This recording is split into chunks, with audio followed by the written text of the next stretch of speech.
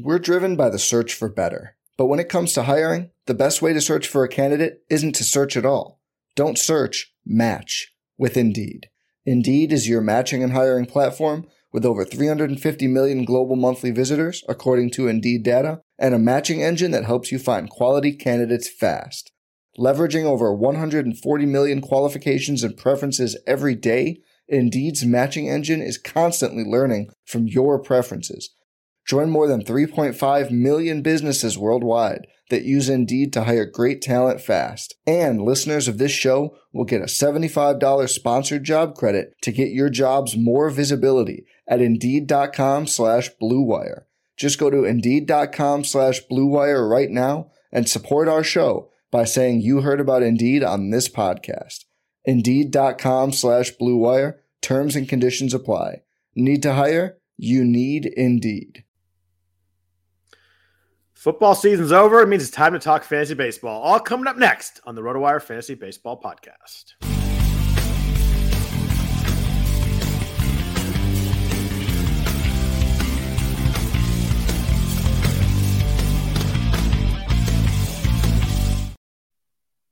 Happy Sunday evening, everybody. Welcome to the RotoWire Fantasy Baseball Podcast, sponsored by Fantrax, the most customizable free commissioner service in fantasy sports, and also by Underdog Fantasy, home of the biggest best ball contest in the industry.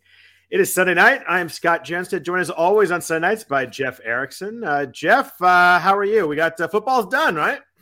Football's done, although I'm doing a 2023 mock, or no, it's a best ball. You are not on air tomorrow, right after our show. Hey, football never ends. The grind never ends, no matter what sport we do. The grind, come on, like we're working in a salt mill or something. Come on, hey, it never ends, but that's fine. It is focuses on college hoops. I mean, in baseball. Right now. Did anything happen in college hoops today? I didn't see anything. Something happened. We haven't seen it on sports yet, so it's not official. But did any really top teams lose or anything like that? I'd like to prefer to think that another team dressed in all black today actually won, and that was beautiful. And yes, Northwestern beat Purdue. We had a first time we've ever beaten the AP number 1 team in the country. Wow. We were 0-19 prior to that, so I think it's our biggest single game win ever. I mean, maybe not the most meaningful, but the biggest still, single game win. It was amazing. The fan base is going nuts this year. Was it a home game or at Purdue? Home game, court storm, blackout with the shirts and everything. That's awesome. And the thing is, we typically have terrible attendance, but this year the students have gone nuts, even well before, like very early when there wasn't as much reason to have faith, and to the point where they had to create more seats for the students. And nice. All the student section game tickets are always sold out. We can't do much about the other sections. Other opposing Big Ten fan bases can invade a little bit, but it's getting better and better. It was a national advantage today, and that was pretty cool. That's awesome, because in college basketball, that actually makes a difference. I missed the days when Stanford had home court advantage. They do not anymore, although they beat Arizona this week. I was just going to say, big win. Beat number 4 Arizona. We used to have a really good home court advantage when I used to go to games and be a season ticket holder back in the day, but it's just kind of gone away now that they're not very good. But Todd Lichty is shaking his head and just dismay. That's a great name drop, because I love Todd Lichty. I love that dude. He was the car crash he got into kind of ruined his pro career. Was a bummer, because I thought he was going to be a decent NBA player too. So yeah. Anyway, nobody's probably here to listen to us talk about college basketball as much as I'd love to talk about 80s college basketball, because it was great. But we're here to talk some baseball. This is definitely the day where, baseball season starts, at least in my mind. Football's done. Super Bowl's over tonight. We got fantasy drafts. There's a lot of drafts going on. Are you drafting anywhere yet? I've done 2 NFBC 50s. I did the Arizona Fall League Speakers DC. I did one of the guillotine leagues. You're not currently going DCs or anything like that, no, right? Oh, let's say that again. You're not doing any DCs at the moment? I am not, but I do have the FSGA draft this on Wednesday and Thursday in Vegas. All right. And then Labor is a week from Tuesday, so it's picking up. It is ramping up. And I think I'm going to try to do a beat Jeff Erickson on the 27th. I have to check one more thing on my schedule, but I think I'm going to do the first of those. So it is starting to pick up a little bit now. It definitely is, and now that football's over, I'm going to be fully jumping in here too. So I kind of want today to talk about talk about early starting pitchers and then late hitters. Kind of mix it up a little bit. We'll do half starting pitchers in the top 150. Then we'll talk about hitters after pick 250. I really like talking about later hitters. There's a lot of interesting names this year. Kind of a mixture of like young guys who haven't panned out, some last year's bums, maybe some guys who are going to break out this year. But a few news and notes. The A's made a trade, Jeff. I don't know if you saw. AJ Puck traded to Miami for JJ Bleday, a swap of top 10 overall picks. Did you have any thoughts on this from a fantasy angle at all? It seems like maybe Bleday is going to play a bunch in Oakland, and a lot of Puck's value might be on what role the Marlins put him in. Seem like these two organizations like to trade with each other. They do. We just all these studs that we have, we're just going to go ahead and give them the Marlins. Between him and Puck, it was going to be a stud. Jesus Luzardo. It's just I don't know. I looked at it, I'm like, oh, great. Here's the A's again trading away. But I saw it. Bleday was a 4th overall pick in 2019. He got some pop, but I don't know. I don't know if AJ Puck. I don't think AJ Puck's ever gonna be a starter. I think if you make him into a reliever, he could be really good. He was really good last year. They were gonna stretch him out. I don't know. Have you heard if Miami's kind of talked about what they're gonna do with him yet? I haven't seen that yet. I haven't either. To me, this was like a trade my disappointment for yours sort of deal there. And although I don't know, Puck was really good last year. I know, just never healthy. He threw 66 innings out of the pen. So like, did he throw 66? Yeah, 62 appearances, 3.12, 1.15 WHIP. Strikeout rate 27%. Like, you would think that if the Marlins just wanted to put him in the back in the bullpen, like, they don't have anybody there, right? Like, conceivably, we got Dylan Flora, we got a little Tanner Scott. They signed traded for Matt Barnes. Puck could find his way into that mix in the back of the bullpen pretty quickly if they wanted that to be his role. Right. Because I don't need him to start. Yeah. And I get why the A's were doing it. Like, we're going to see if one time he could be valuable for us as a starter. I don't think it was going to work. And I don't think the Marlins, it feels like the Marlins probably have too many starters at the moment, if anything. And let's face it, there are jobs to be had in the A's outfield or anywhere in the lineup, really. Sure. No offense. I made a joke on Twitter the other day. I was taking a look at the A's roster resource page. Don't do that. Yeah. Oh, my Reds are like saying, "Here, hold my Bud Light or hold my whatever." But it's so bad. It's so sad. There's just, and the funny we went back and we were joking on Twitter back and forth, like you were talking about how bad the Reds are, but like, the A's don't have anybody fun or exciting to watch. The Reds have Hunter Green and Nick Lodolo. Like, that's 40% of the games. Like, I'm going to tune in this game and watch it. Like, the A's have none of that. There's not like a hitter, like, at least if they watch a Royals game, like, oh, Bobby Witt's coming up. I'm like, oh, great. Ramon Laureano's coming up, I guess. Jesus Aguilar's coming in. Like, Ellie De La Cruz is on the way. That's another one, too.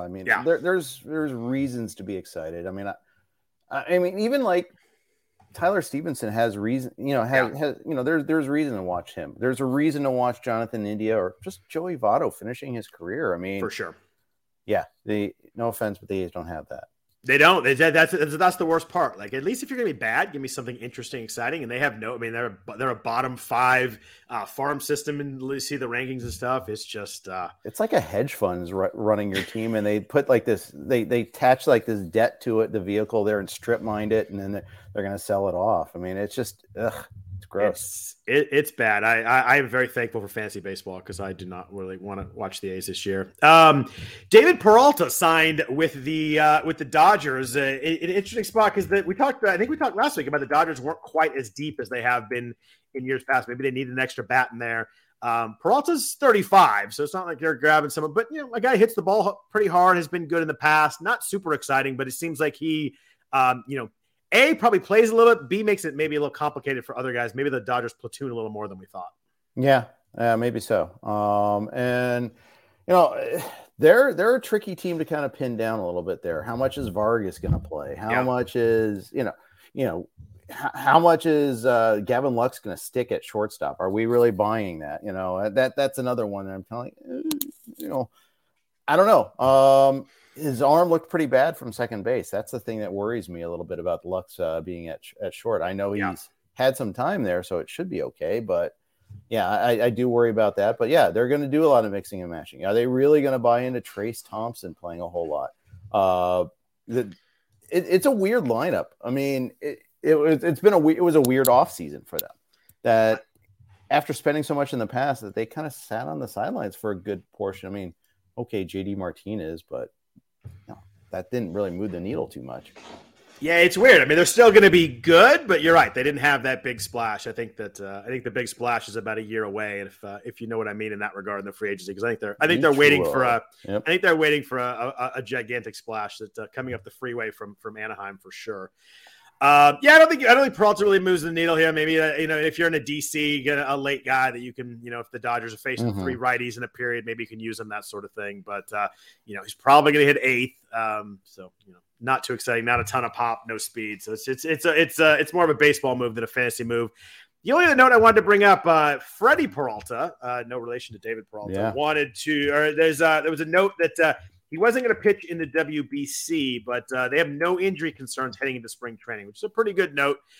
Obviously we take a lot of spring training news with a grain of salt, but how do you feel about Freddie Peralta? This is someone that was a third-round pick for us in drafts last year. Only pitched 78 innings last year. They were not as good as the 2021. He's still not bad. The whip was really good. The ERA was a little bit higher than you wanted. Right. But strikeout rate crashed a little bit. He definitely wasn't the same guy. Had some short outings in there. He's kind of frustrating if you picked him up. It's just there was not a lot of times you're like, oh, good, I'm feeling good about starting Peralta this week. How do you feel about him coming in 2023? So this news doesn't change. I view this as a solid no change. Okay. Okay. I mean, it's the absence of bad news is fine. That's good. Right. But I am not going to bump up his innings or anything like that. ADP is 139 in the last month, basically. I feel like that incorporates the risk pretty well. Yeah, I think so too. A risk you want to take, or you're not jumping in there quite yet? A risk I'm willing to take on the lower end of his range, like 25 other pitchers probably, but I'm not targeting him. I'm not avoiding him. How about that? Yeah, I really liked him last year. He's one of my favorite pitchers to watch, but last year was tough and frustrating. I'm not sure I'm quite back in yet at that price. I think you have to slip a couple of rounds for me to grab him. Yeah, that makes sense. And he very well could. Yeah. I mean, the pitcher market is pretty fluid right now. We haven't had the four guys that, report to spring training and, you're not going to be ready. I mean, TJ Antone's not going to be ready. Okay, that's the one we've gotten basically so far. There will be some. Speaking of not really moving the needle very much. Yeah, pipe down. The attrition rate is going to get there, though, at some point. Yeah. We're going to lose a couple of starters. We're going to lose a couple of closers. And then once that happens, okay, now we'll see what sort of things happen. Plus, we haven't come close to a main event, let alone, and that's where we get the aces inflation. Right. That's a good segue, because I wanted to start out tonight with talking about some starting pitchers and kind of look at guys in the first 10 rounds of a 15-teamer, a little bit later than that in a 12-teamer, maybe there's 12, 13 rounds, but the top 150. Do you have any sort of general starting pitcher pool thoughts? Have you thought about, I want a certain amount of guys in the first 5 rounds. I want a top guy. Have you thought about how you feel about the general pitcher pool so far this year? So far, I think everybody's waiting more than they have in the past. Yeah, it's interesting. Vlad was writing the other day, our friend Vlad Sedler from FTN was talking about how he's starting to see Burns creep up a little bit. You look in the last month, he does have a min pick of 6. So it's happened, but still ADP is at 16 and he's the first starter going. Cole's got a range of 6 to 40. And you never see that with Garrett Cole. I think that 40 is like the outlier. Do you have cut lines in where you're looking? I did. I just did. I didn't. I should probably remove cut lines. Yeah, I did mine with draft champions to try to avoid the cut line, just because the pitchers go so much later there that I think that you may get some freaky outliers from the cut line. I'm going to do it with the online championship. Yeah, that works. RotoWire branded online champion, because I'm company man, unlike you, Scott. No, there you go. Well, one of us has to be, so that's good. Pipe down again. Pipe down, Jeff. Okay, on that one. But, I do take the cut line out just because the scoring is so much different, and people wait on pitchers and closers, especially 9 to 24 for Cole on the online championship. Yeah. Although ironically, if you just do maybe it's because it's a 12-teamer and it's only 16 leagues. He's ADP is 21. Cole is as opposed to 19 in all drafts. So I think maybe it's the draft champions. Maybe there it gets pushed up a little bit more. Yeah. But it is interesting. But point being is, in a 15-team main event league, you'll see 2 or 3 aces probably go in the first round. Yeah. I'm not counting Shohei either, because I think almost everybody that drafts him that early is going to use him as a hitter what, 85 to 90% of the time. Yeah, I mean, if he gets a 2-start week, that's an easy one, but maybe he gets 1 or 2 of those all year with the way they use. And it's not even easy, you know, because that means you're missing 7 games of hitting.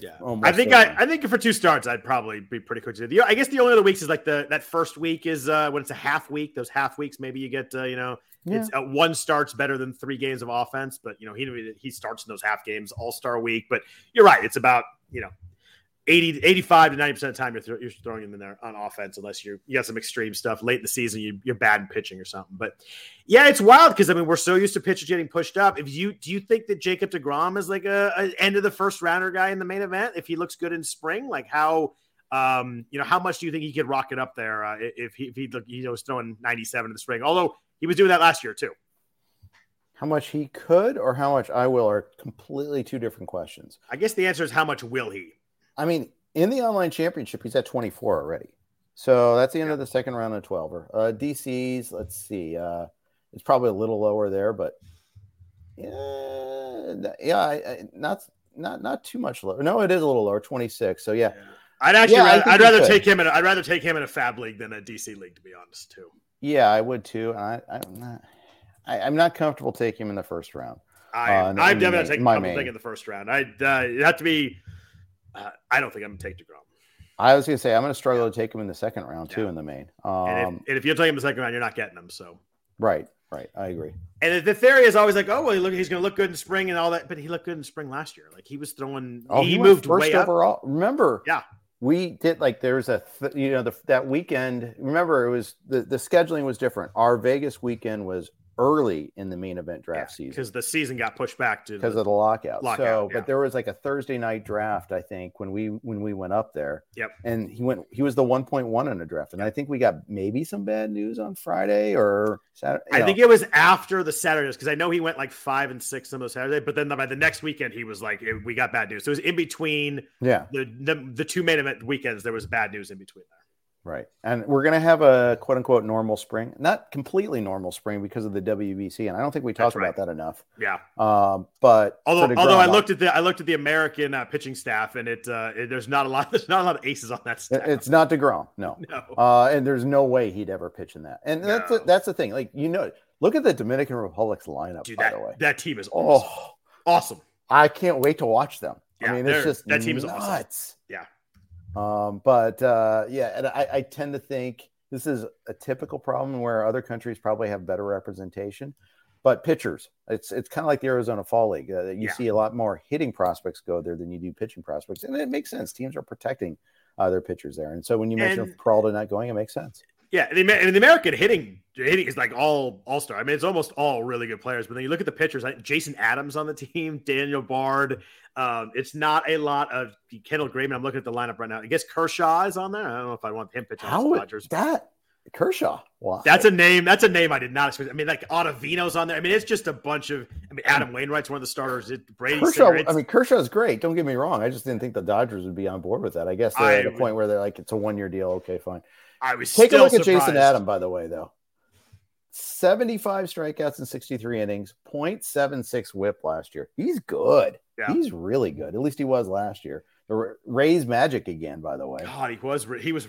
I knew he was good last year. He's a lot better than even I thought he was. So yeah. It's just. But in terms of starting pitchers, you got Nestor Cortez and you got Kershaw. Lance Lynn, I guess, is on the roster. Miles Michaelis. But yeah, it's not. When you look at the pitchers compared to the hitters, it's very clear that hitters are more willing to do this in the spring, which makes a lot of sense. I mean, there is a difference between spring training outings and WBC outings in terms of the stress you put on the pitcher there. I mean, they're going to be on some pretty strict pitch counts, I got to imagine. But nonetheless, you're not going to be like working on a different changeup in the WBC. You're not going to be like kind of, getting that. Now, question, is the WBC going to be playing by the new rules that MLB is implementing in terms of like the shift, in terms of throwing runners on, pitch clock, and all that stuff? Really good question. I do not know the answer to. I think spring training is going to be interesting to watch teams adjust to that, especially the defensive positioning. I think you're going to see some pretty funky outfield alignments just to see if it works. Yeah, that's a good point. I'm looking at the all WBC tournament games shall be played according to the provisions of the 2022 official baseball rules. Oh, there you go. So no, you can shift like crazy. Yeah, it looks like it says the baseball rules, pitcher timer, base sizes, and restrictions on defense position not adopted for tournament games. So there you go. Yeah.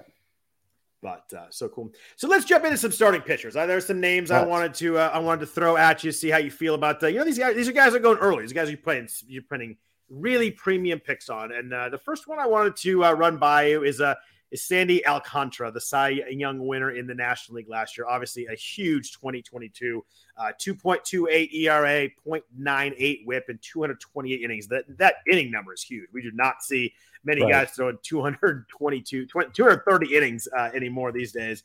But, the K rate dropped a little bit. And as you hear people talk about him, that's always the issue. He's not an elite strikeout guy, although when you throw that many innings, the massive strikeouts does get there. Walk rate dropped a bit. That's a good thing. Huge ground ball guy. So, avoids big innings, avoids giving up too many home runs. Where are you on Alcantara? I think you were in on him last year. I forget, but I thought 2 years ago, I was way in on him. Right. Last year, I was hesitant about the price. This year, I will not be hesitant about the price. If he's going around that 2-3 turn, I'm very comfortable with it. He doesn't strike out batters like crazy, but guess what? That's okay. That's why he gets so many more innings. Yep. And you get there in volume. He doesn't walk guys. That's what I really like. Throws freaking hard. Yeah, I was going to say, you didn't see. It's not like he lost velocity or anything like that. I will be in on him. If I get an early pick in the main, like 1, 2, or 3, I could see taking him at the end of the second, beginning of the third. If that's the route I want to go, I'd be very comfortable taking him there. If you're in that spot, do you prefer him or do you prefer Spencer Strider? I prefer him. Just longer track record. I was a little concerned with how the Braves had to kind of manage Strider's workload towards the end of the season. I always a little concerned when you have such a big jump. What happens the next year? He threw 100 more innings than Strider last year. That's a crazy number. And Strider threw 100 more innings than Strider did the year before too, I think. And correct me if I'm wrong, but I thought the velocity was down in the playoff start against the Phillies too. He had a really bad playoff start against them, if I recall correctly.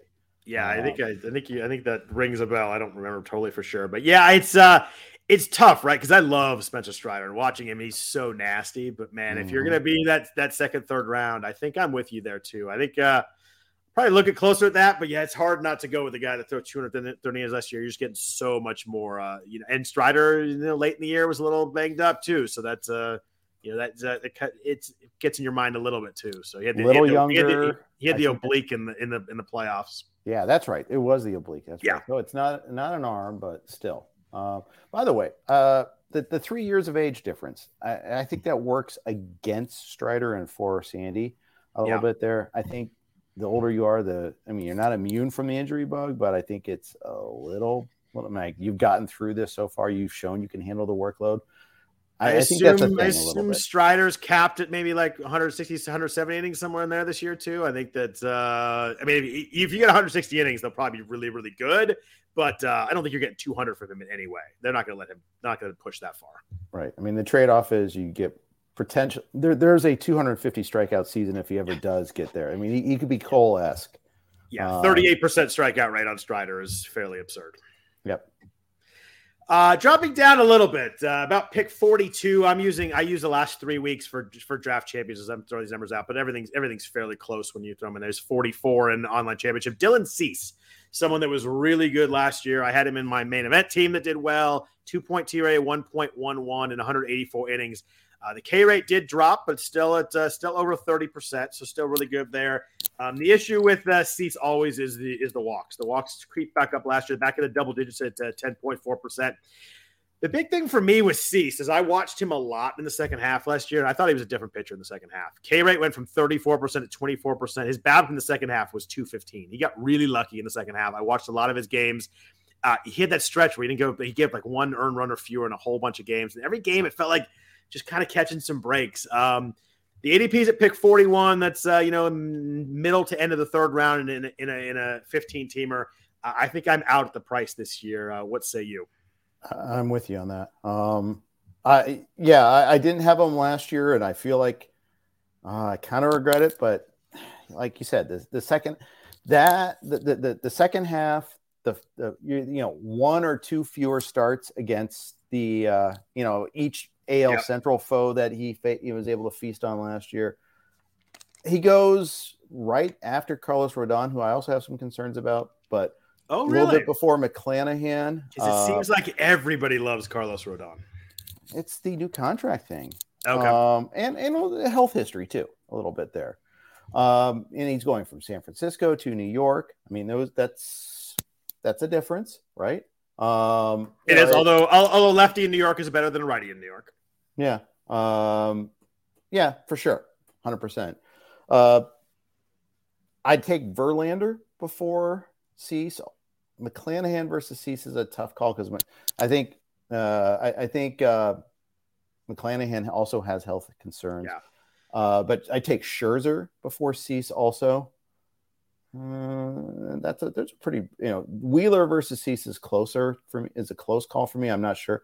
Point is, there's others I take, or I'd take a closer, or I'd take a hitter there before I take Cease. I'm probably not going to get Cease unless he's like end of the fourth round in a 15-team league. In a 12-team league, maybe I'm more inclined to take a chance, but then again, I might also be more inclined to take another hitter there too. Right. And you did listen to a bunch of pitchers, obviously a lot of hitters there. If those are guys you prefer, then it's pretty clear that Cease will not be on your team unless something weird or freaky happens in a draft. But the guy that you didn't mention right next to Zach Wheeler in ADP is Shane Bieber. His ADP is about 57. So we're talking like end of the fourth round in a 15-teamer.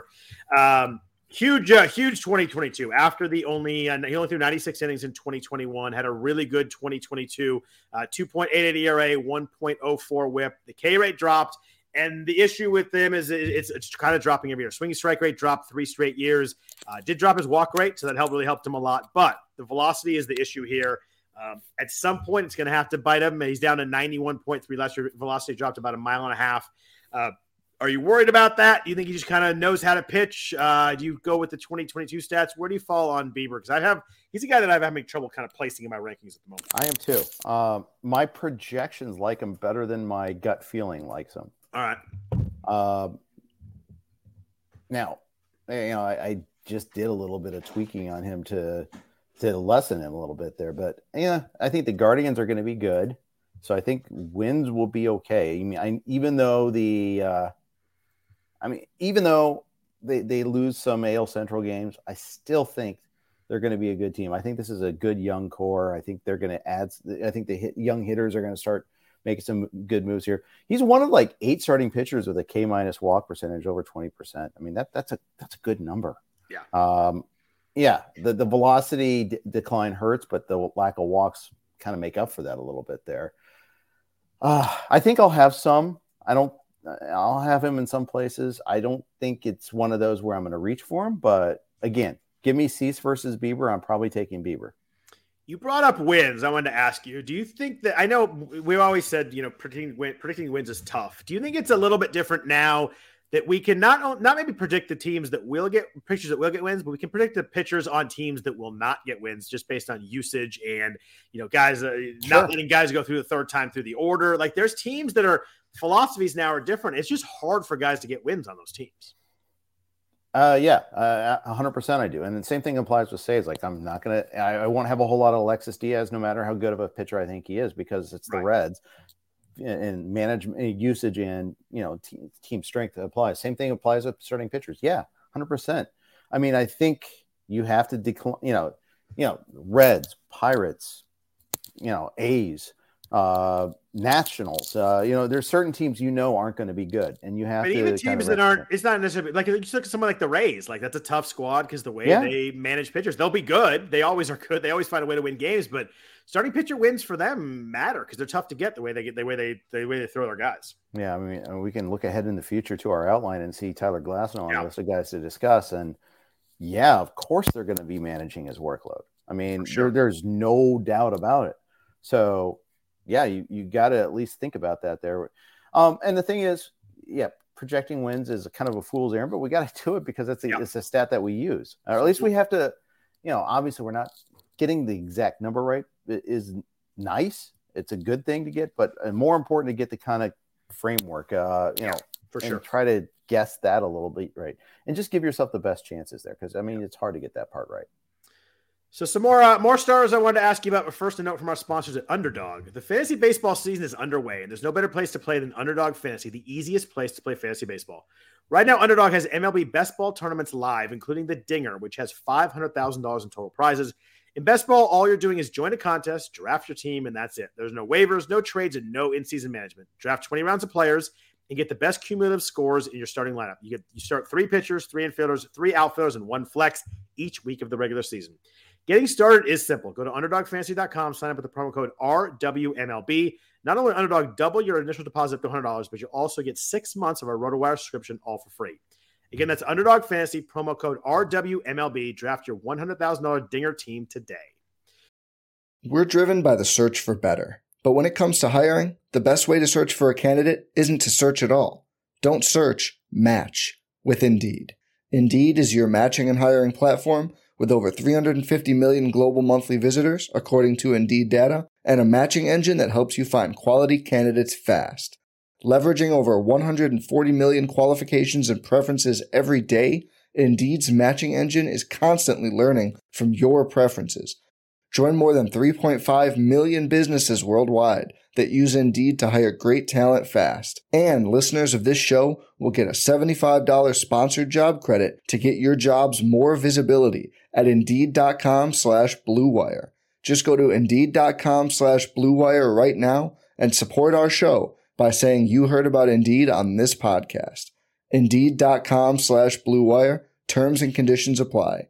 Need to hire? You need Indeed. Getting engaged is a moment worth cherishing. A one-of-a-kind ring that you design at Blue Nile can help your love sparkle. Just choose your diamond and setting. When you've found the one, you'll get it delivered right to your door. Finding the right engagement ring can be nerve-wracking. At Blue Nile, you'll have the expert guidance needed and a diamond guarantee that ensures you're getting the highest quality at the best price. Cherish all of life's moments and save up to 30% at BlueNile.com. That's BlueNile.com.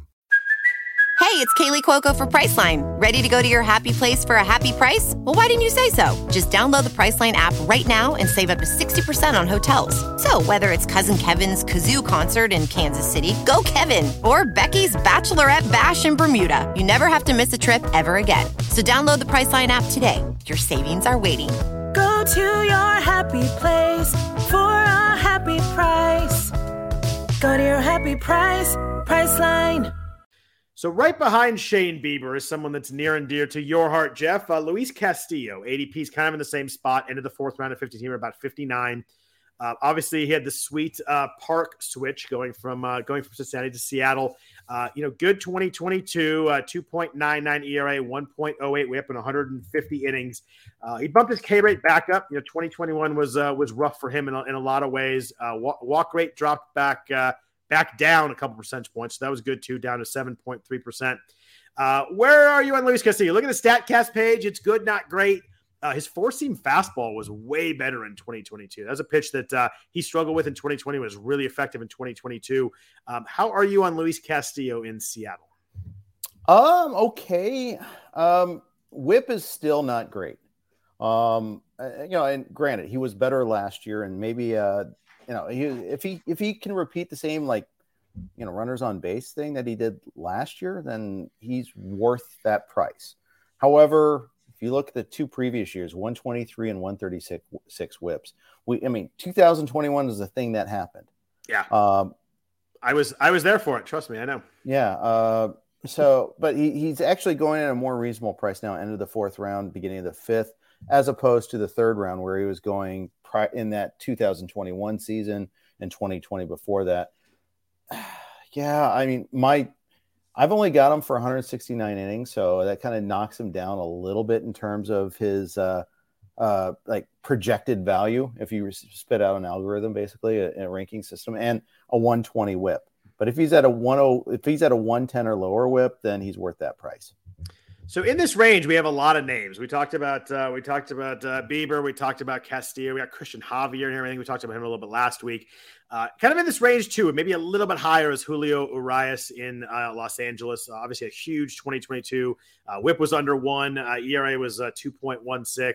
But there's some concern with Urias in the fantasy community just based on the strikeout rate. It dropped to 24.1% last year, dropped 2% there.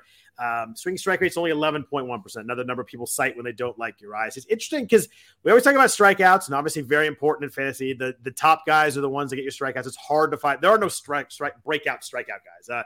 Rob Silver was on the RotoWire podcast with James Anderson earlier last week and talked about how I think it was all of 24 pitchers who had a strikeout rate over 26%.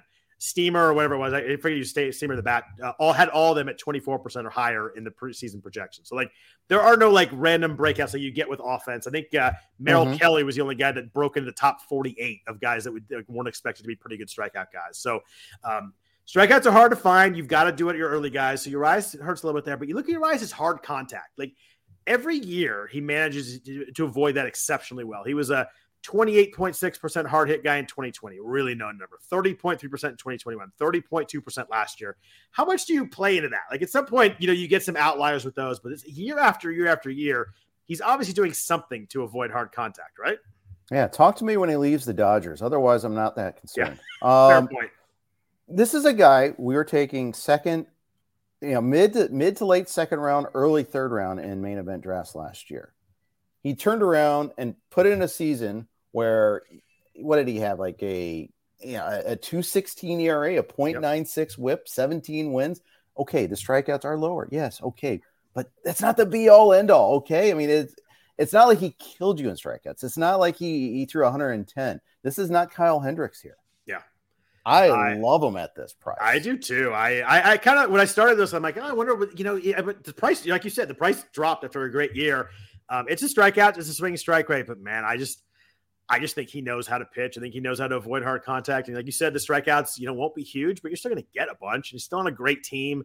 Man, you give him me in the middle of the fourth round. I'm there every day for it. Yeah. And I will do the Urias Yu Darvish combo at their respective prices till the cows come home. I mean, give me more. I will do that all the time. Because then it allows me to get a closer and it allows me to get good hitters otherwise at those prices. Darvish's ADP is mid 80s. Wow. Yeah. Why?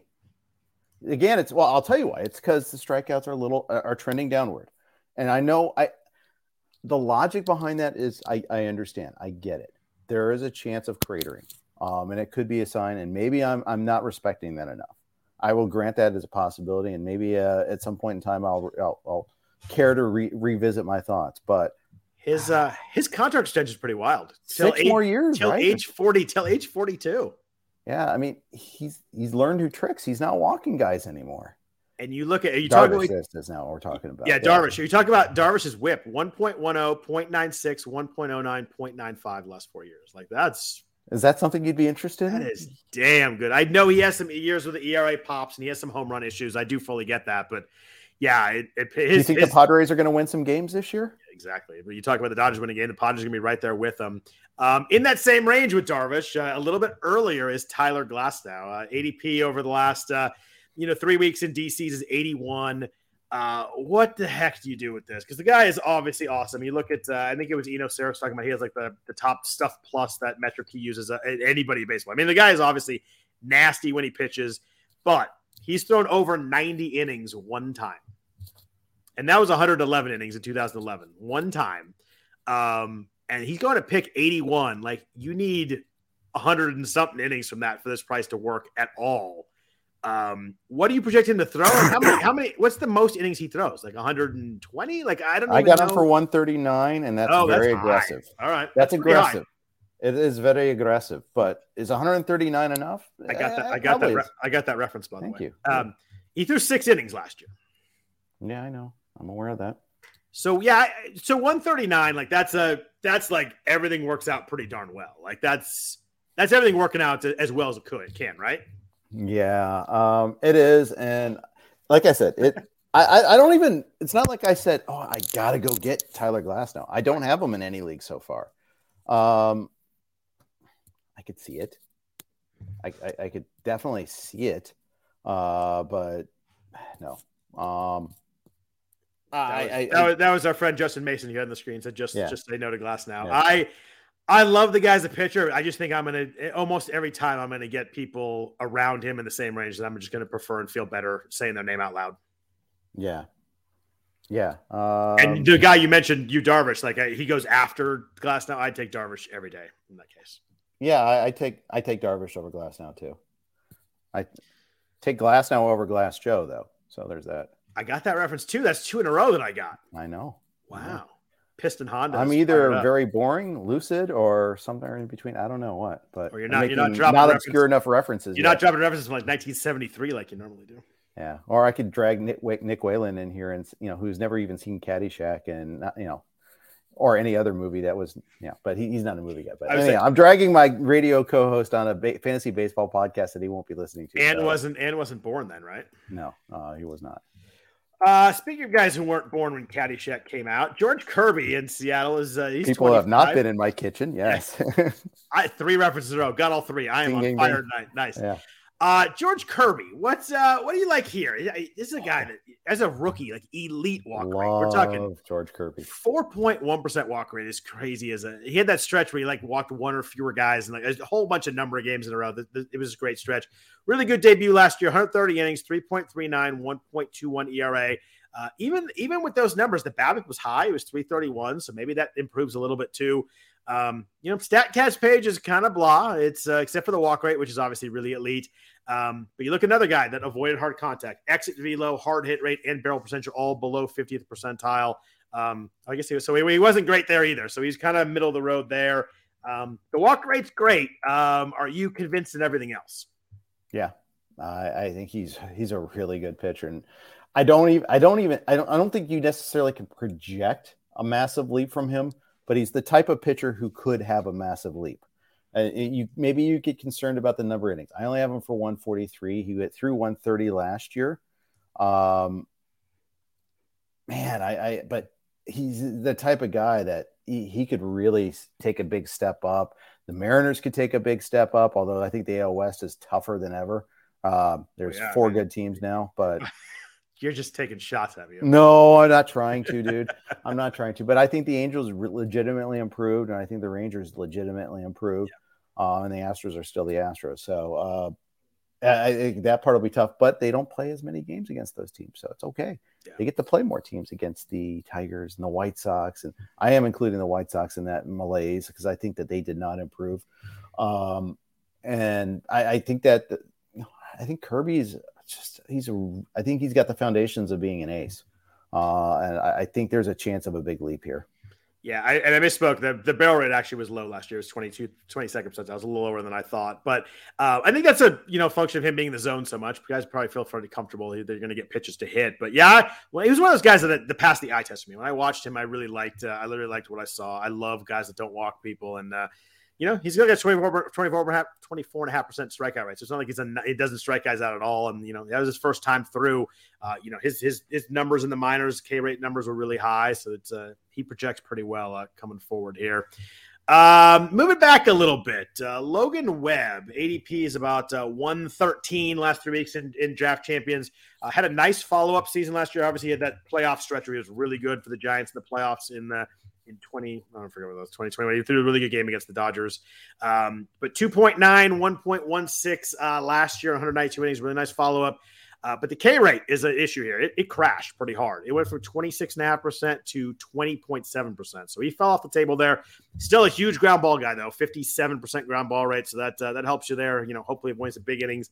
But swing strike rate fell. I mentioned the K rate fell. Where are you on Logan Webb? This doesn't seem like a really expensive price for him right now. Yeah, I feel like he's priced adequately. Okay. Enough that, sure, if I need a starter there, I take him. I don't think I'm going to make a point of structuring my drafts to make sure I get him. He might not even be my preference in that range, but he's definitely one where, okay, sure, I could see myself taking him if my other targets in that area went by. I'm trying to see, if I don't get George Kirby, for instance, I'll take, and I think I would take Logan Gilbert also before Webb. and Nestor Cortez before Webb, but it would be close. I'd be one where I'd have to think about it. The velo dropped. It's down to 91.9. That's concern there. The whiff rate in his slider fell really hard. It was 47% in 2021, 31% last year. And the problem with that is if that slider is not elite, his fastball gets hit. His fastball is a 450 slug against, 327 batting average against, only a 13% whiff rate. So he's not really he's not making hay on the fastball. That slider has to be better. If it's the same as it was 2022. I think his ERA is going up. So I like him, but maybe not as much as I did than when I dug in a little deeper. Yeah, that makes sense. Yeah. A guy who I like more than I thought I would, kind of flipping on the Logan Webb thing here, actually is Kyle Wright. ADP is 125. So that's, what is that? The start of the 9th round in a 15-teamer. Obviously the huge breakout in 2022. We talked about him a lot last year. I had him on my main event team. It worked out well. 21 wins, led the league there. 3.19, 1.16 in the ratios in 180 innings. Obviously, it was huge for anybody that got him because you got him really late. But you look at him, and he changed who he is. He threw a lot more curveballs, and curveball was really good. He threw it 34% of the time, 33% whiff rate on that pitch. Fastball velocity jumped. He was a different pitcher last year. It jumped from 93.2 to 94.7.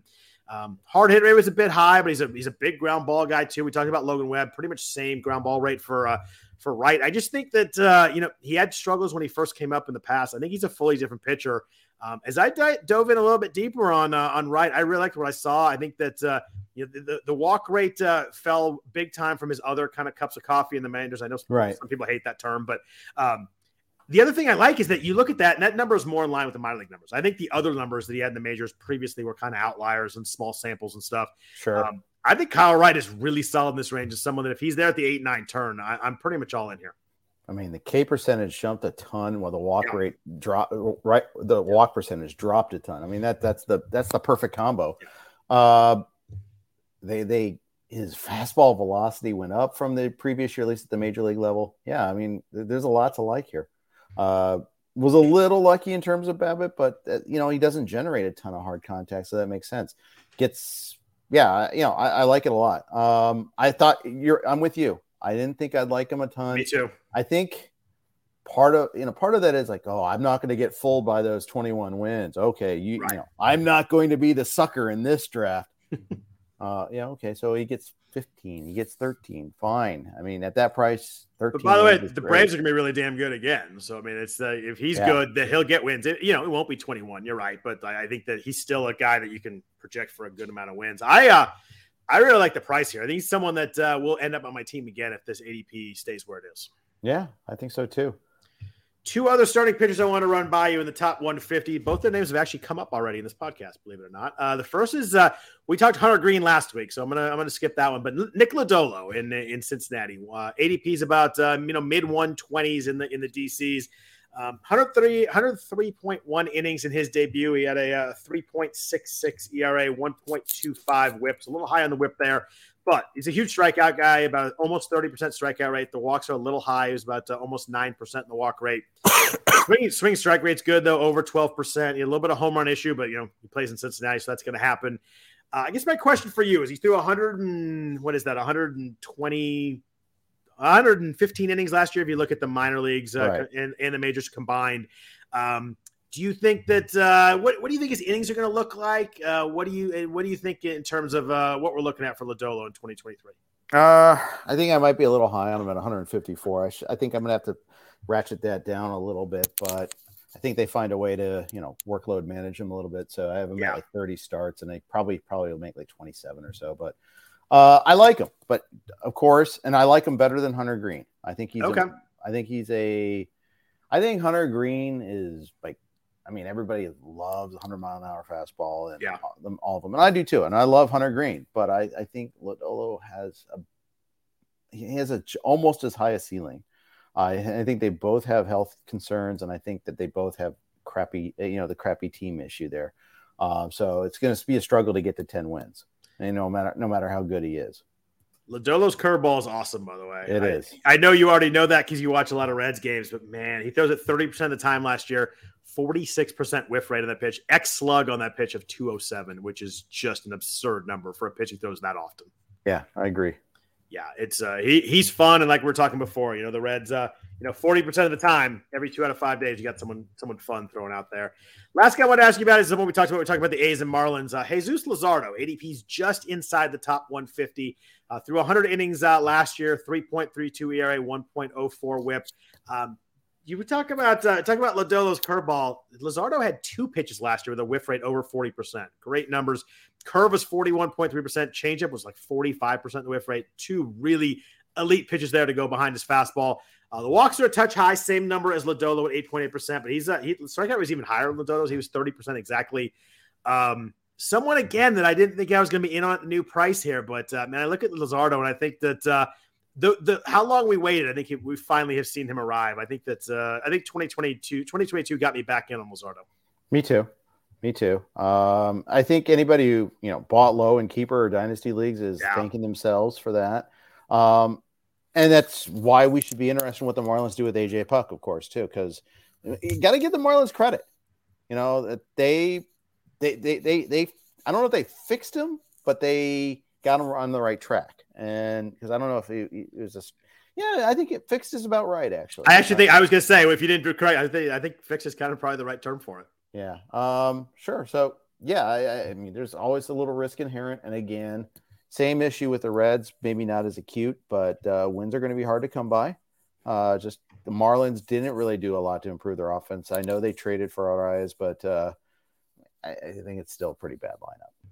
Yeah, I think I agree with you there. At that price, though, 10th round, I think he's someone that will give you pretty good ratios and give you a lot of strikeouts. The innings will be a concern. He's never thrown more than 100.1 innings in the major league. So you're probably looking at 130 innings. But as we get deeper down in here, we realize how valuable those early guys are, because there just aren't a lot of starters to get deep in here that are good and going to throw more than 135, 140 innings. Yeah, agreed. So let's talk about some hitters. Let's flip the script here and let's go deeper in the draft. But first, a note from our sponsors at Fantrax. Fantrax is the most customizable fantasy platform in the industry, offering the greatest fantasy experience for all kinds of fantasy leagues, whether it be dynasty, keeper, redraft, or best ball leagues. Are you coming from another service? Fantrax makes it easy as they can import any of your current leagues and customize as you need. Fantrax offers the most in-depth player pool in the industry, including minor league players. If you need a customizable commission service for your fantasy league, Fantrax offers more customization than any other platform. You can change around scoring system, fab, head-to-head scheduling, various category management if you want, different categories, or 6x6, 7x7, whatever it may be. Fantrax offers custom solutions for all that and more, and it's all free. Sign up for free today. Enter to win an official MLB signed jersey from Vladimir Guerrero Jr. Simply go to fantrax.com/RotoWire and sign up today. That's Fantrax, Fantrax.com/RotoWire. Fantrax, the home for fantasy sports. So, Jeff, before we jump out of here, I want to talk some hitters. I love talking about hitters after late in the draft. These are where you get guys that are going to help your team. I'm going to go after pick 250, just picking a round number. First guy I wanted to ask you about, Brendan Rodgers in Colorado, someone that we've kind of been waiting on forever. And, as soon as Rodgers gets called up, or people have been drafting him. And last year, Fabapalooza. Yeah, he was one of those guys. He was a Fabapalooza guy. That's right. He was kind of the definition of blah last year. 581 plate appearances. So he played a lot. The issue before was he just kept getting hurt. Once he gets healthy, we're good. Obviously plays in cores, hit 266. He has no speed. He's never stolen a base in the major league. So if you're worried about that, he's played 271 games with that one. Maybe the new rules help him a little bit, but no speed here. He had 13 home runs, 63 RBI. He's still a thing. He's going to pick at 262. So let's whatever, the 16, 17 rounds, somewhere in there. Do you find yourself being intrigued at all by Brendan Rodgers at this price? If he were in any other ballpark in baseball, would we be talking about him at this price? So that would have been my answer.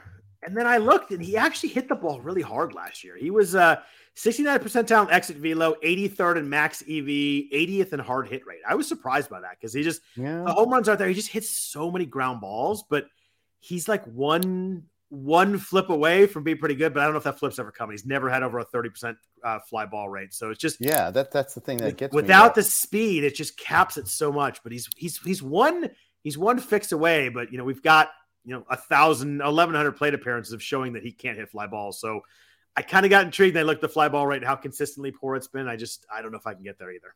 I think I'd feel differently if his hitting coach wasn't Eric Hosmer, but that's good. I like that. Thank you. Where did Hosmer end up now? Chicago? No. Chicago, yeah. Chicago, okay. Because they couldn't stand the idea of Matt Mervis being right, so they put three guys in front of him. That's right. It was the Matt Mervis. I do remember that now. Yeah. Yeah. I think that, the hard hit data is good, but like you said, no loft, no speed. I mean, none. Yeah.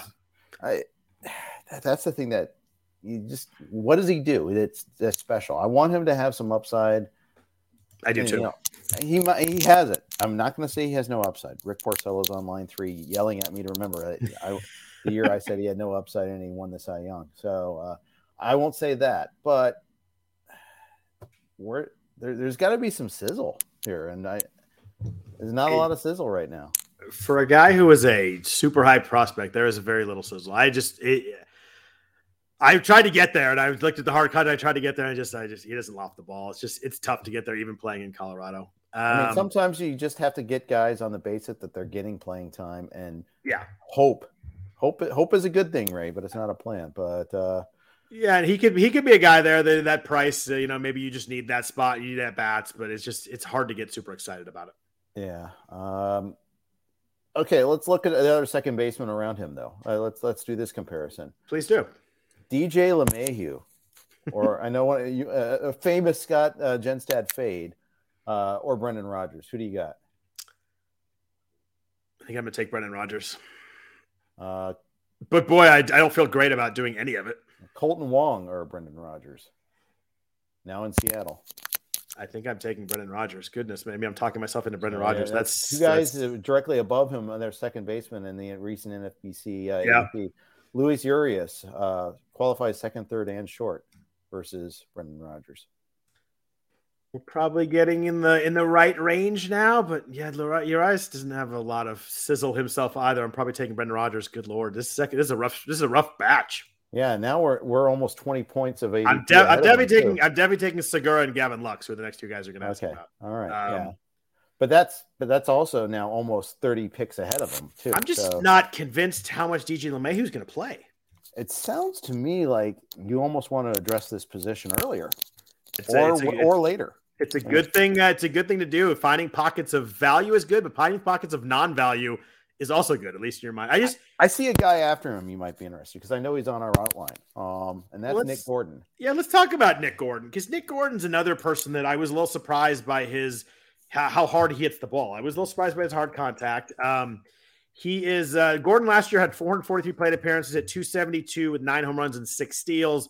Hard hit rate was 44.3%. Good number there. Does not walk at all. You're not going to get OBP league out of him. But I guess the question one is, will Nick Gordon play? And I know your joke will be, well, yeah, as soon as Byron Buxton or Carlos Correa gets hurt, sure he'll play. But no, he's going to play before that.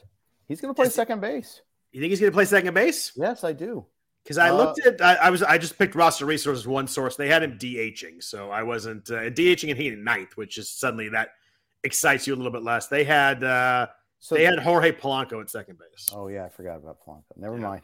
I knew there was someone that was there. I had to think about who it was, and then you think Jose Moreno is probably going to play third, and then center field is Buxton, and they've got I guess you got Joey Gallo, gross, Max Kepler out there. But you got Trevor Larnach, Michael A. Taylor. I think Kepler is on the outs with them a little bit there. Seems that way, right?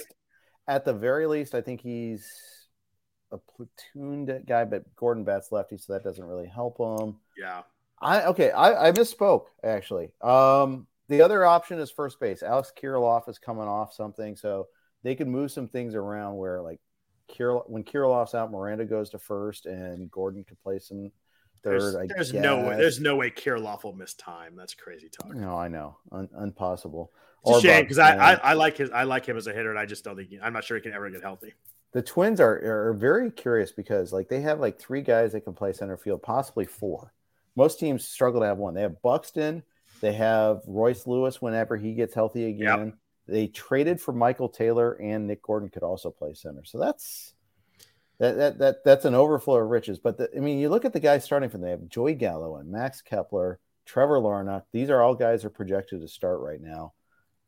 None of them strike me as rock solid in terms of playing time. I like the offseason note on Kirilloff. He's able to take full swings. Fantastic. Yeah. I just that risk seems like it's just never going away. I think Nick Gordon and Kyle Farmer both play more than people realize. Yeah, I think you're probably right on that, especially with the Twins team. But yeah, he's an interesting guy. I mean, I don't know where I think the upside is probably like just plays a lot and hits the ball pretty hard and gives you some good batting average, which is hard to find later in drafts. So I think that that probably works there. But I think he's going to run too. Yeah, I was surprised how little he ran last year because I expected I think when we talked about him last week, we were talking about Fab and picking guys up. I mean, he was someone that stole a bunch of bases in the minors, and he only stole 6 last year and 43 plate appearances. But he's one of those guys that maybe the new rules help him a little bit, maybe more comfortable. That was his first real stretch of playing time. Maybe he can just kind of get into it a little more. I got to dig into the tendencies a little bit more because I don't think Minnesota was like a running team. I think they put the governor switch on Buxton at one point. But I always thought that was kind of injury related, but maybe they don't like to run as much either. And so that might be something where I might temper my enthusiasm just a little bit. So you're going to be shocked when I tell you, not only do they not like to run very much, they were dead last in baseball last year in stolen bases. I guess I'm not shocked, but looking at that roster, are you surprised? 38. Oh, that's pretty low. That is pretty low. Did Buxton only had 6 steals last year? Yeah, he stole like 5 early, and then he got hurt against Boston, or maybe it was 4 early or something like that. He got hurt on that slide, and he went like a solid 2 months without a stolen base after that. He led the Twins in stolen bases. Yeah. With 6. That's incredible. Him and Nick Gordon each had 6. Well, we know Correa doesn't run. Yeah. We know. I mean, look, Max Kepler is not a thief. Polanco doesn't run. Yeah. They don't have. Either they don't have the roster, and I think maybe Baldelli is from fruit of the Rays tree, and I think they were one of the teams first to suggest that we're going to pay. If you don't have the guys to run, we're not going to run. I mean, they ran a lot with Crawford and all that back in the day. I think that you have to have the right players, and if you're not successful at a 75% rate, they're just not going to let you go. Stealing 38 as team is more than just not having the exact players. That's a team philosophy, and there has to be. I think so. Yeah. Some other hitters here before we jump out of here. Another guy that's a former Red here. Jesse Winker was horrible last year. It was a rough year, and you and I have liked Jesse Winker for many years. He's a guy that hit the ball really hard. That all went away last year in Seattle. I know people were worried about the park, but this is more than park. I mean, he had his hard hit rate dropped 12% last year. Barrel rate fell almost in half from 11% to 7.5%. The Ks were up a little bit. Walks were huge. He had a 15% walk rate last year. So he got on base, when he wasn't getting out, he got on base through some walks, but hit 219, 14 home runs, moves out of Seattle. I think that was an absolute must for him. Moves to Milwaukee, pretty good place to hit. His ADP is about 260, 265, somewhere in there. What the heck does one do with Jesse Winker coming off the brutal 2022? I think Mariners fans to Winker were like that guy in Tombstone. He's like, well, bye. They hate Winker there. The work ethic it's weird. Really, right? He was dragged for his lack of work ethic big time. Was that an issue in Cincinnati at all? I think maybe a little bit as a prospect. I think there were some. I don't know if it was work ethic necessarily, but it was definitely he didn't charm the manager. I mean, sometimes it cost him playing time. We're like, why isn't he playing more? Well, this sort of stuff kind of leaks out every once in a while. Like, okay, maybe that's why. So maybe this will be kind of a kick in the butt that he needs. I don't know. Getting him in Milwaukee is definitely a better place for him to hit than Seattle, though, too. For sure. I think I'm in at this price. I think that it picked 260. I think I'm willing to maybe wash out 2022 and take a shot here. Just when you look at 2020, 2021, hard hit rate was really high, barrel rate in the double digits. I just think that there's a really good hitter in here that I have a hard time believing at age 29 just kind of went away. I think 22 was a lost season across the board for him and the Mariners with Winker. Yeah, but he's similar to Rogers. Is that you're not going to get any stolen bases here. No. So if you're taking Winker here at a position where you're hoping to get some stolen bases from, you better have addressed him earlier. For sure. I agree there. But I think the home run ceiling on Winker is significantly higher than Rogers. And I think I like the batting average more, although Rogers plays in Coors Field. But I just think that I think I like Winker. I think the Winker ceiling's higher. I think that Rogers, the fly ball rate's concerning. At least Winker does hit some loft in his balls. Yeah, I can see that. A guy who is, you have to know the rules here. Shea Langoliers is UT only to start the season. That'll go away pretty quick. But you obviously need to get a third catcher if you take Langoliers. But Langoliers is going to be the ace catcher. ADP is about pick 277. So he's getting drafted. People realize he's going to be a catcher. But he's really good in AAA last year with the A's. They obviously traded for him in the Matt Olson trade. He had 19 home runs and 400 plate appearances in the minors. And they came up in the majors and just swung and missed a freaking ton. 21.1% swing strike rate. The barrels were still pretty good. 9.9%. That's pretty good, but just the swing and miss is huge. 35% strikeout rate. That obviously will be a huge disaster if it happens again. But I think that he was such a better hitter in the minors. I think maybe that's a first time up kind of thing. Where are you at with Langoliers this price? About 280, knowing that if you take him, you got to take a round 30 catcher for the first couple of weeks. I don't like that aspect of it there because then what are you going to like? Is it just a player you're drafting to cut? You're drafting, whatever is the 31st best catcher, which is going to be awful. But is it five games eligibility or 10 games eligibility? I always forget how to do it. In the NFBC, it's 10. I know we dropped to like 8 for a while during COVID. 2010. It's okay, 2010, in a normal season, that's like the standard roto rule is 20 and 10. Yeah, I knew we were at 10 for a long time, and then COVID, they dropped to like 7 or 8, but I think it must be back to 10, right? Right. That was just because we had the shortened season. Yeah.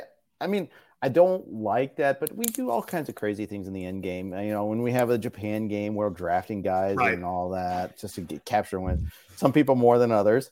Hashtag Rogue Drafter. Yes. Shout out. Yes, exactly. But I can't. Was it Tom Wilhelmsen? Was I think I got the win in Japan that year? Good pull. Thank you. But that was like the first Japan setting. Yeah, that was The A's have played 3 times over there, I think. Yeah, well, hey, and they need to play in front of fans at some point in time. You can't give up A's home games though. That's tough. No. Yeah. At one point that did matter. Yes, it did. Not anymore.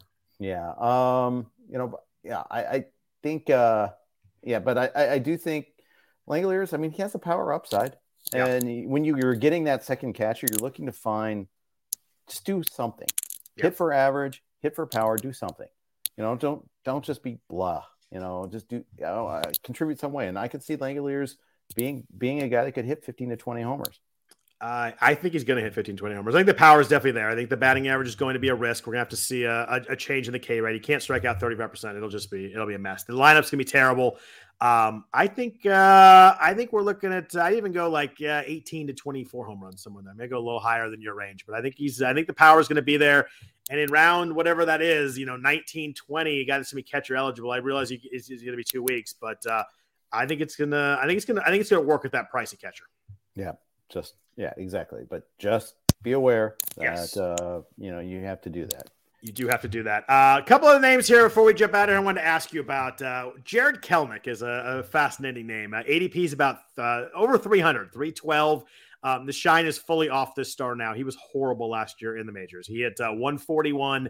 There is no way around the fact he was just flat out terrible. He was pretty good in the minors, though. In AAA, hit 295, 18 home runs, 9 stolen bases, and just under 400 plate appearances.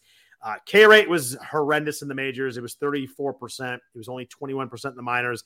Barrel rate in majors was 13.5%. So he didn't actually make contact. He hit the ball hard. What do you think Seattle's plans for Kelenic are? Do you think it's your job? Do you think he has a runway or a leash at all? And are you willing to buy back in at this price after the horrendous last couple of years? No, probably not. I really need him to be like almost a reserve pick before I draft him. I guess I could get there in the 12. I think I'd have a hard time in the 15, where it's so much harder to find someone replacement there if he's not playing well. And like, how long do I hold on to him if he gets off to a terrible start? You have to go through that question. I think if it's a terrible start, you just drop him because I think Seattle's going to send him back down or do something. Because I don't think his leash is very long. Yeah, I don't think so either. I mean, I only have him projected for like 60 games, I think.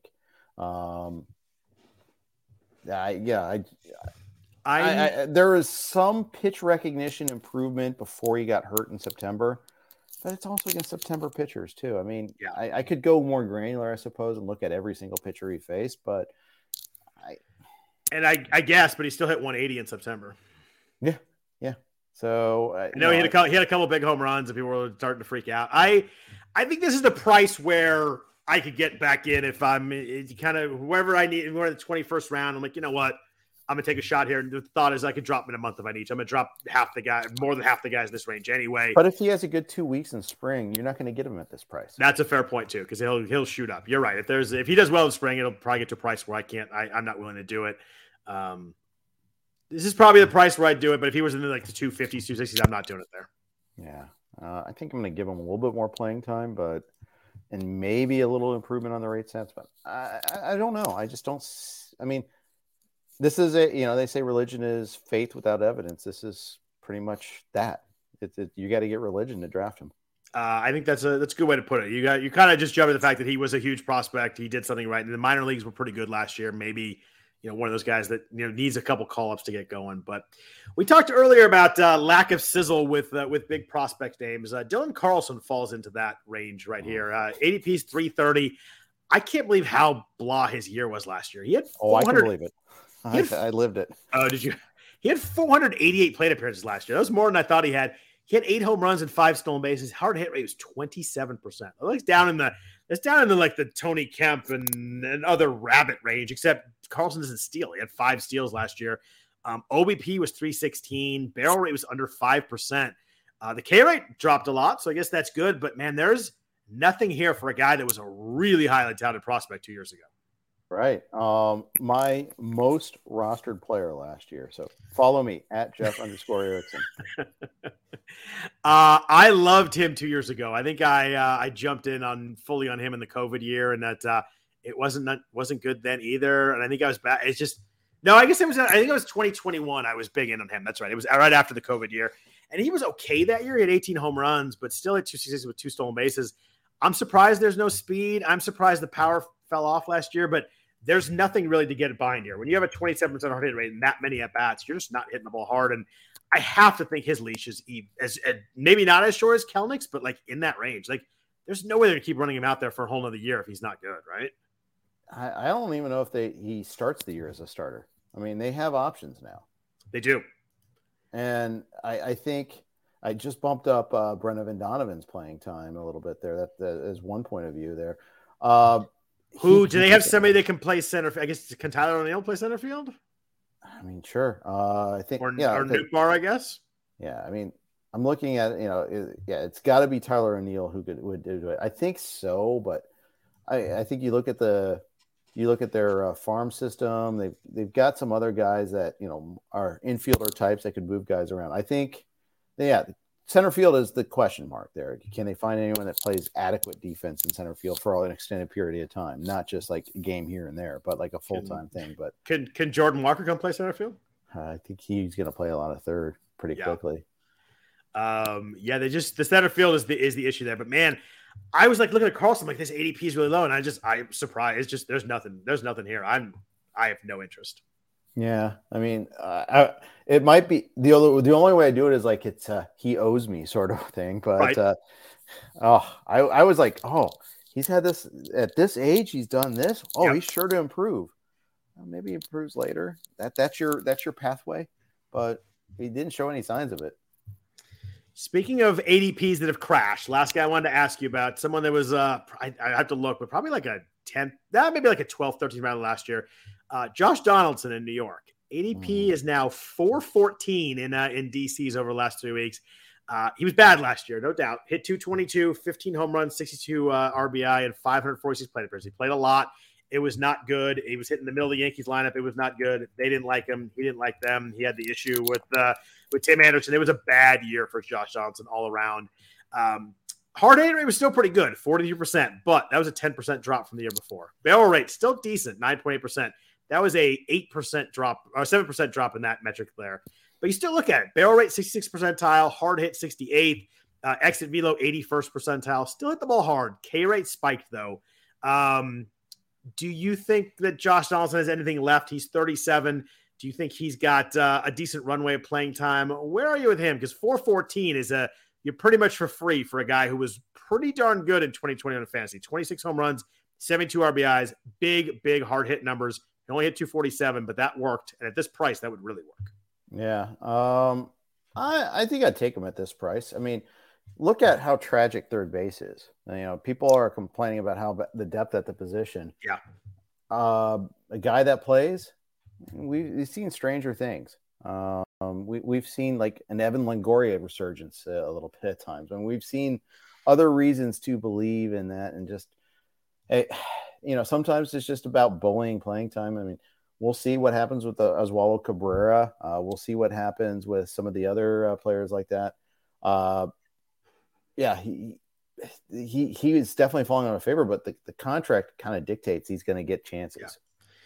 And I think the thing with this is the price is like, it's pretty much free. And I think we'll know pretty quick. I mean, if he looks the same for the first 2 weeks, I think LeMahieu will play a bunch. Cabrera will play a bunch. Peraza will play a bunch. They have enough really good options. I guess some guys in the minors too. I think that, I think he's one of those guys that you take and May 1st, it's not there. I think it's an easy drop. And I kind of like guys like that. Like, I just think that you can get some pop from him. And obviously, if you get 2021, it's a huge win at the price. But I think we'll know pretty quick and pretty early if he's a hold or not. And I just think I don't think that's an awful thing in this range. Yeah. I mean, I look at this Yankees lineup and I'm still so like uninspired. I mean, it could, if you get bounce backs from LeMahieu and Torres kind of is who he is, and he's okay. He's fine. He's adequate there.